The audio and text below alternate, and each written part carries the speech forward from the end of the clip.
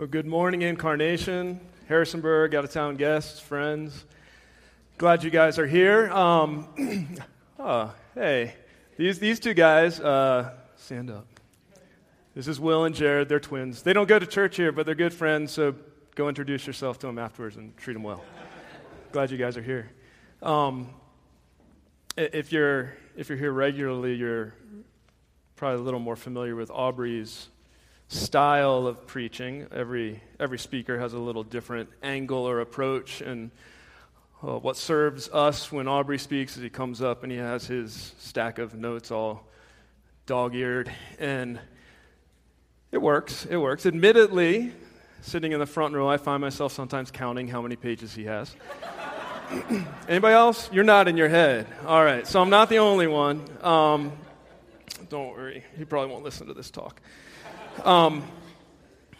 My style, what I like to do, is just to work through a text verse by verse and make some comments as we go, slow down in some places, speed through some other stuff. So if you get out your Bibles and turn to Acts chapter 12, we're gonna walk through it. We're going to look at it verse by verse. This is a great text. It's got some cool stuff in it, like kings being eaten alive by worms. Ben, you excited for that? You excited for the king to be eaten by worms? Yeah, it's pretty awesome. We have the praying church.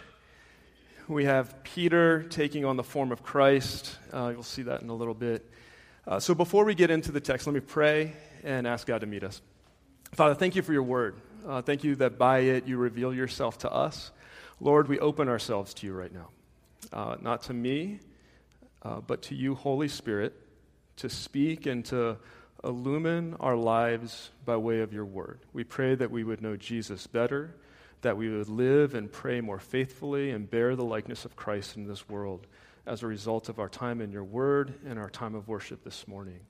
Thank you, Lord Jesus, that you're king, that you rule, that you overcome all evil, all sin and brokenness in this world. Lord, might we find ourselves as we leave here this morning under the shadow of your cross. It's in your name we pray, Lord. Amen. So, I was traveling with some friends a few weeks ago, some students. Students are my friends. And I told them I was invited to speak on this text at church, and so we studied Acts 12 together. And one of the things we really quickly noticed about the text is that it really doesn't fit in literarily. It's a bit of a parenthesis to the book of Acts. So if you have your Bibles open and take a quick look at the end of chapter 11, verse 30, it says, "This they did, sending their gift to the elders by Barnabas and Saul." Now flip to the end of chapter 12. So chapter 11 ends with Barnabas and Saul. 12:25 says, "When Barnabas and Saul had finished their mission, they returned from Jerusalem, taking with them John, also called Mark." So one commentator has gone so far as to say that were chapter 12 of the book of Acts removed, no one would really miss it. That the story actually flows better without it present. And what it ends up being is a bit of a, now it fits into the book of Acts, don't get me wrong, but it's a bit of a parenthetical story. And the parentheses are King Herod alive, close parentheses, King Herod dead. So, it starts with King Herod in a bit of a mood, perhaps. Herod is not a good guy. This, by the way, there's been a couple Herods in the New Testament. This is the grandson of Herod the Great. Herod the Great was Herod when Jesus was born, and he was the king who said, let's kill all the baby boys, and Jesus and his family are taken down to Egypt, and Jesus lives, King Herod dies. There's another Herod who was this Herod's uncle, and that's the Herod that beheaded John the Baptist, and kind of saw Jesus as a bit of a curiosity. And when Pontius Pilate sends Jesus over during his trial to see Herod, Herod kind of talks to him, hopes he'll perform a miracle or do some kind of a sideshow for him to entertain him.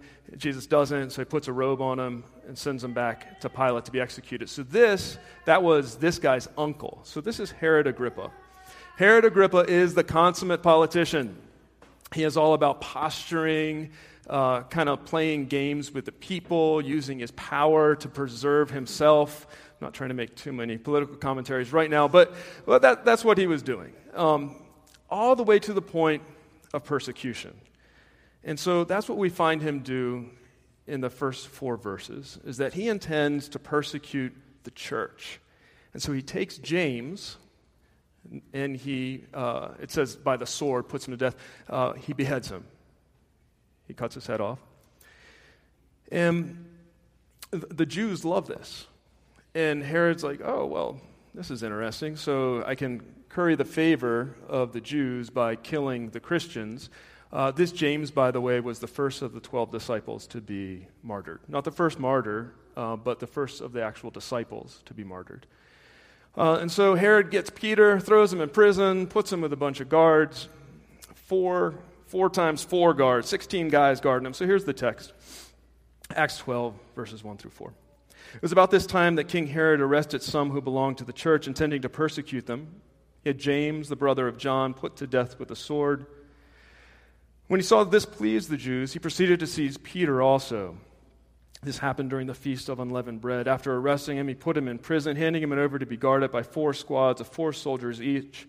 Herod intended to bring him out for public trial after the Passover. Now, I told you guys I went through this text with some students. I was actually on vacation with them down in Argentina, and we were like at the trying to do observe, interpret, apply, basic InterVarsity, how you study the Bible type stuff. And we're driving to application, and it was like, well, how do you apply a king eaten by worms and a guy in prison? I was like, what do you do with that for our lives? And when I left, I was leaving, I gave Scott Carabas a hug. I was like, hey, email me some applications. It's like, I want to know what you're thinking about this text. And so he emailed me. So this is from Scott Carabas, one of my students. He says, no matter the situation, again, James has been beheaded, Peter's thrown in prison, and this is what Scott says. Here we go.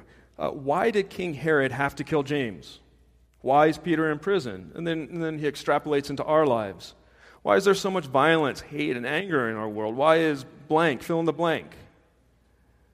I don't know the plan, but that's why I trust in a really big God who does. Incidentally, Scott didn't live kind of a cushy life. He had a very good friend in high school who died out of the blue and has had family health issues and personally, things I won't say, but it works through a lot of stuff personally. So he isn't just making these questions up. So why did King Herod have to kill James? Why is Peter in prison? Why is there so much violence, hate, and anger in the world? Why is blank? I don't know the plan, but that's why I trust in a really big God who does. Through whatever current circumstance that I can easily deem as bad, there is always a but happening. And that's what I love. That's verse 5 right there. So Peter was in prison, but the church was earnestly praying to God for him. That no matter what's going on, there's a but. And we see the dark side, but the church is earnestly praying. So it's not just that the church is praying. The word says the church is earnestly praying. Let me give you that word in Greek. It's the word ektenos. Ek meaning fully, tenos meaning stretched. That the church is fully stretched out in prayer. This word tenos is where we get our word tension. That's also where we get our word tendon. So your tendon right here, your Achilles heel, that is a tendon. It's connected to a bone and a muscle. And so it connects 2 things that are different and stretches them out. And so we find the church praying. So what does prayer stretch? What does it stretch out? What does it connect? What is it in between? The prayer of the church is in between the realities and the hope. And it stands the ground between that which is broken and that which can be whole. That which is dark, that which can be light. And so in this place, prayer is being made. It's stretching, it's filling out. This is really akin to, but perhaps not perfectly, what the Jews called lament. 1/3 of all the Psalms are lament. It's a willingness to say, in my prayer, I'm not just blindly turning to God, pretending that the world and the brokenness doesn't exist, and just praising Him. That's a type of prayer, and that's good, and that's right. But it's also not saying, I'm just stuck in this mess, and I'm looking at all that's bad. It's a willingness to stand in the realities of life, the darkness, the brokenness, the hurt, the struggle, and not just raise a fist at God and say, how come you don't fix this? But with one hand holding on to the realities and another hand holding on to the Lord, saying, God, make this thing change. Fill the gap. Bridge the distance. I'll mediate it. Personally, I find this pretty hard, largely because I'm not a super emotional guy. And so it's hard for me to kind of step into, wonderful hope, or to step into bitterness and brokenness. But I don't know that it's just me. I think largely as Americans, we tend to be pretty stoic, especially white Americans. See, no one's even saying an amen. See, we don't express ourselves. And I also think we're so overwhelmed by the brokenness in the news, in the media, in our own lives, that we just kind of become numb and indifferent. But it's our stoicism that I think keeps us from actually engaging fully in our hearts in this type of earnest, lamenting prayer, where we allow ourselves to feel the full brokenness and weight and the full hope and glory of what's to come. If you guys, I don't think it is just me, you guys watch the news and you see an American whose house just burned down, or they lost their son, or something like that, and they're being interviewed, what's their response? What's their reaction? They try to really kind of hold it together, right? They're like, well, we'll rebuild, and there's just this tiny little tear coming down, or, the life had purpose, but they're holding it together.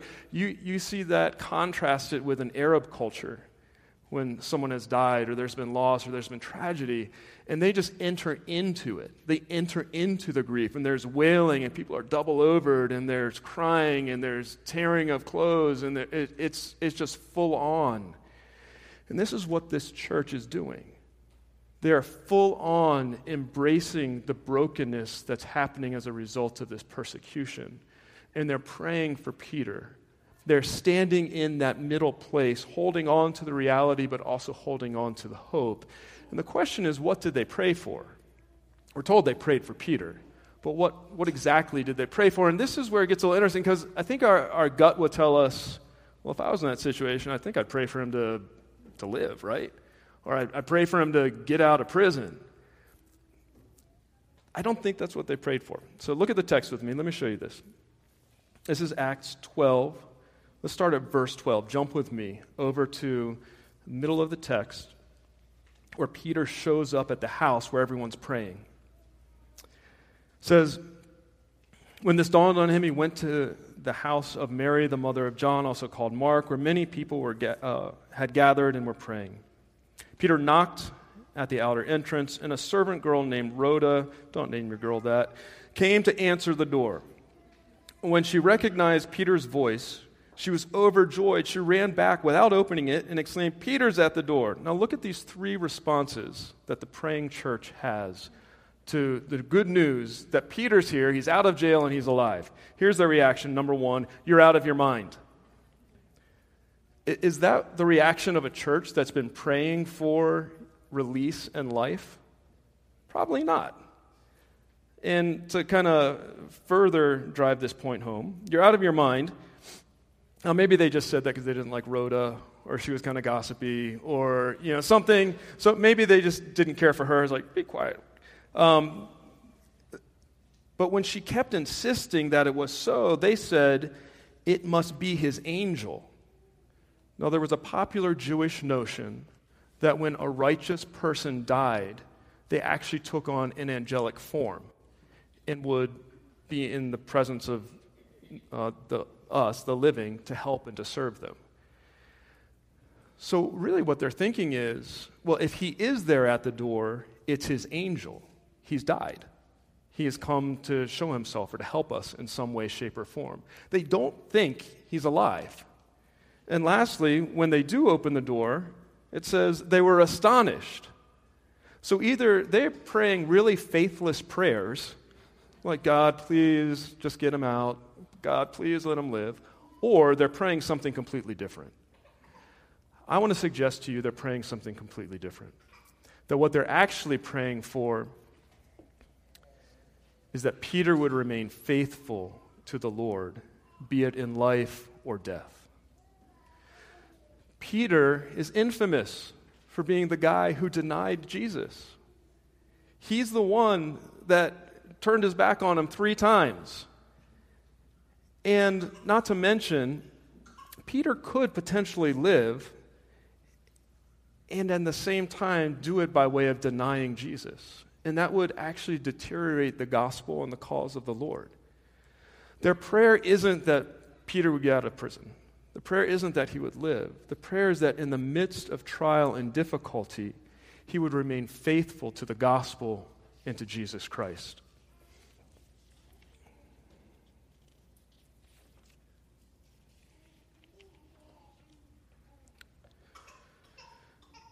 So, we have a group of people praying earnestly for Peter to remain faithful, to not give in to temptation, to renounce the Lord.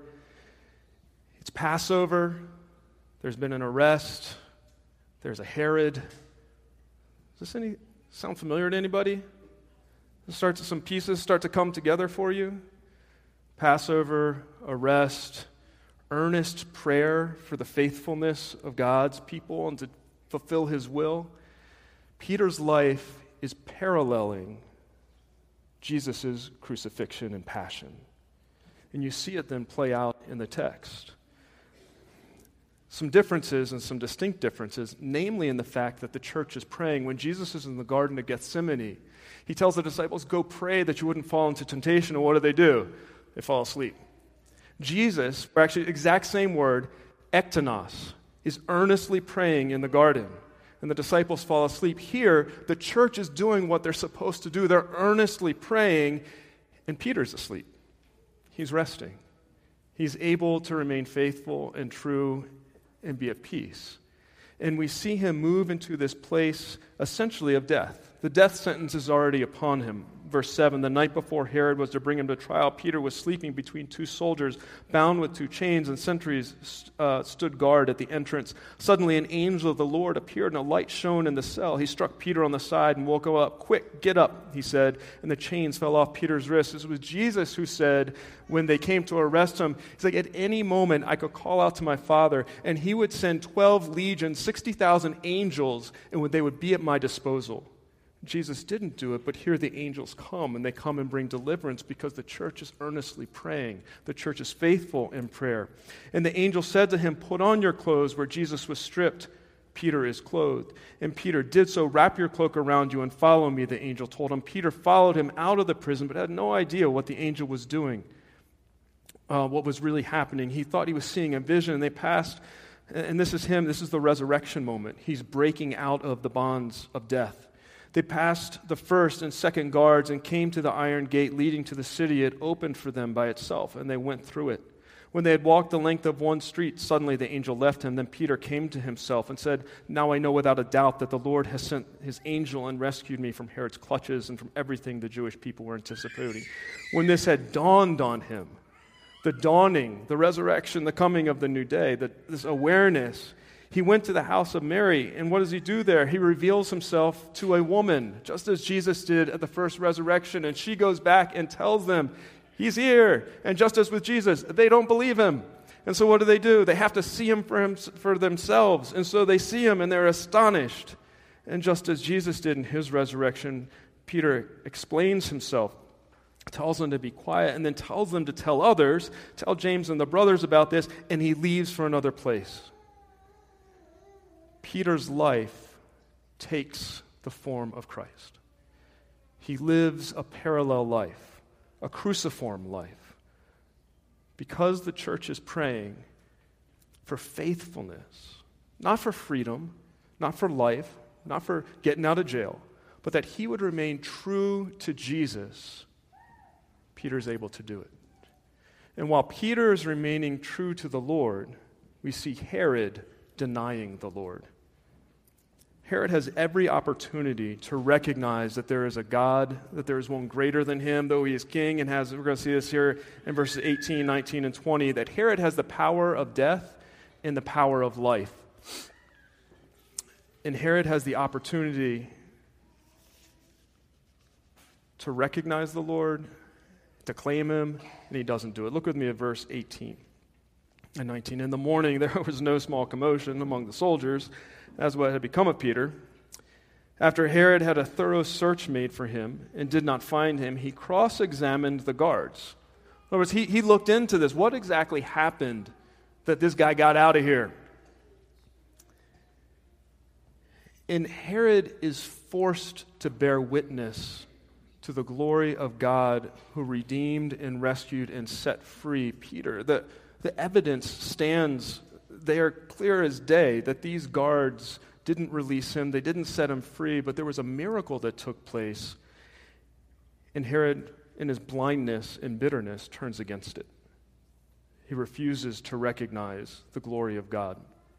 And in his shame and rage, he has the guards executed. And then in this godlike play, where he's killing and now giving life, verse 20, he'd been quarreling with the people of Tyre and Sidon. They now joined together and sought an audience with him, having secured the support of Blastus, which I think is a really cool name, by the way. I think it'd be a good name for the next Nepotnik son, whoever had Blastus and Nepotnik. It's good. It's good. Blastus, a trusted servant of the king, they asked for peace because they depended on the king's country for their food supply. So essentially what Herod is doing is he's taming an entire people group with hunger. Oh, you're hungry? All right, well, I'll give you food, but not because I care about you, but because I'm God. I set myself up as the king, as the one who rules, who gives life and takes life.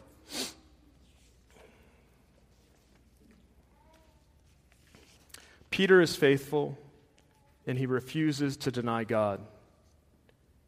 Herod refuses to acknowledge God. He sets himself up as God. We have that choice. Do we set ourselves up as the one who rules life, rules my home, all things circle around me, my comfort, my success, my well-being, and I give life through kindness and love and blessing, or I take life through cursing and bitterness of others? Do I do that, or do I take on the cruciform life, whereby my life, none of us are going to be thrown in prison. I don't think, no matter who gets elected. I don't think any of us are going to be thrown in prison in our lifetime. But are we willing, nevertheless, to bear the cross of hurt, of other people's sin, of forgiveness, of service to the world, and as Peter, bear forth the life of Christ? Or do we set ourselves up as a God? A wonderful missionary woman named Amy Carmichael, she was a missionary to India in the early 20th century for 55 years. She died on the mission field at the age of 83. She wrote this poem. It's called Hast Thou No Scar? It's from the perspective of Jesus, and it's wonderfully convicting. Let me read it to you. Hast thou no scar? No hidden scar on foot or side or hand? I hear thee sung as mighty in the land. I hear them hail thy bright ascendant star. Hast thou no scar? Hast thou no wound? Yet I was wounded by the archers, spent, leaned against the tree to die, and rent by ravening beasts that compassed me, I swooned. Hast thou no wound? No wound? No scar? Yet as the master shall the servant be, and pierced are the feet that follow me, but thine are whole. Can he have followed far who has no wound, no scar? We have a choice: to take a cruciform life, or to take a life where we set ourselves up as the ruler. And Herod, unlike Peter, sets himself up as the king, the one who rules. And on the appointed day, Herod, wearing his royal robe, sat on his throne and delivered a public address to the people. They shouted, "This is the voice of a God, not of a man." Immediately, because Herod did not give praise to God, an angel of the Lord struck him down, and he was eaten by worms and died. There's only a couple places in the Bible where it says God laughs, and you don't want to hear God laughing. Every time God is laughing in Scripture, he's laughing at the foolish, self-centered lives of men. We read it this morning in Psalm 2. Why do the nations conspire against the peoples plot in vain? The kings of the earth take their stand, and the rulers gather together against the Lord and against his anointed one. Let us break their chains, they say. Throw off their fetters. The one enthroned in heaven laughs. The Lord scoffs at them. Then he rebukes them in his anger and terrifies them in his wrath, saying, I've installed my king on Zion, my holy hill. Psalm 37. 12 and 13. The wicked plot against the righteous and gnash their teeth at them, but the Lord laughs at the wicked, for he knows their day is coming. God laughs at Herod. Josephus, who's an ancient historian and theologian, tells this exact same story that's in Acts 12. And he says in his telling of it, that Herod had dressed himself in fine robes that were embroidered with gold, so that as he stood before the people and the sun glistened off on him, he looked like he was shining in glory. And that when the people called out, this isn't the voice of a man, it's the voice of a God, Josephus writes that in that moment, Herod doubled over in agony, and for 5 days was in great pain of the bowels. And that when he had died, they discovered that he had been eaten alive by intestinal worms. Calvin writes of this, John Calvin, saying, overcome by an army, his death may have been valiant, but worms were God's soldiers. So let me read to you again from my friend and great theologian Scott Carabas what he says of Herod. He says, Herod was full of himself until he thought he knew the correct plan for everything. Verse 1, so this is going to be our summary. Scott's going to sum it up for us. Verse 1 says he was intending to persecute them. Yet in the end, verse 24, the word of God continued to increase and spread. So his intentions didn't work out too great for him. All the way to his end, he didn't give the praise to God. He may have been wearing royal robes and sitting on thrones and absolutely adored by some, but in the end, none of that mattered because the dude ended up disgusting. Eaten by worms, that's gross.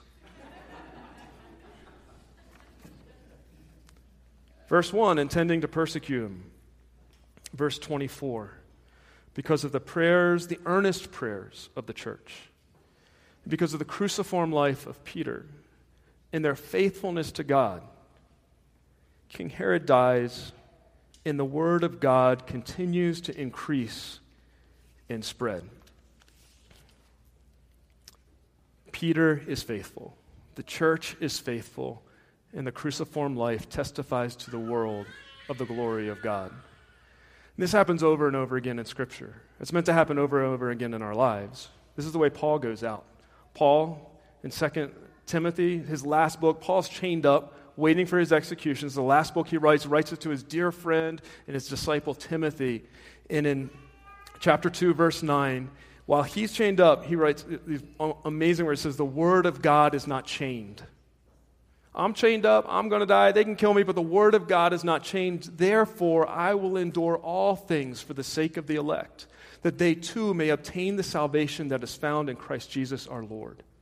The word of God is not chained, therefore I will take on the cruciform life, endure everything so that some might be saved. So Christians, are you willing to, along with Paul, Peter, and the early church, hold firmly to the realities in this broken world and don't pretend they don't exist? Don't remove yourself from the world, but hold firmly onto it. And with another hand, will you hold firmly to God in an earnest prayer, live out the cruciformed life? This is what earnest prayer brings about. Us entering into the cross, becoming as Jesus, and enabling us and empowering us, not just through prayer, but in daily living, to take on the brokenness in the world and be the mediators who show the world the true King, the true Savior, the true life, Jesus Christ. Church, will you do that? And if you're here this morning and you don't know Jesus Christ, you're here visiting, or perhaps you're just a religious person who identifies as Christian, I would invite you to not be as Herod. And all of us wrestle with this. All of us want to set ourselves up as God, to be the one who's in charge and my way or the highway. If you're that person, would you come to Jesus Christ? Let him be the Lord. Let him be the King who rules. Would you submit all of your life to him, not trying to play God with life and death and decide who's right, who's wrong, but rather just say, I can't rule anymore. And I will let Jesus be the true King that he actually is. So if you don't know the Lord, would you come to him this morning? If you don't know what that means, come talk to me. I'd be happy to talk with you. Many people here in the church would be able to talk with you and pray with you. But we invite you to come to Jesus Christ. Let me pray for us. Father, thanks for your word. Lord, that by it we might know you, but also that we might live a faithful life. Thank you for the life of Peter, the early church, their faithfulness to you. Lord, your faithfulness to them, to deliver and to keep your gospel and the testimony of Jesus pure. Father, might that be our desire in this world, that Jesus Christ would be known and that our testimony in our lives would demonstrate a faithfulness to you and to him, not by way of avoiding difficulty or avoiding pain or through easy prayers, but through embracing the difficulties of life, holding fastly to them, and God, at the same time, holding fastly to you. Lord, would you develop us into men and women who display Jesus in this world by living a cruciform life?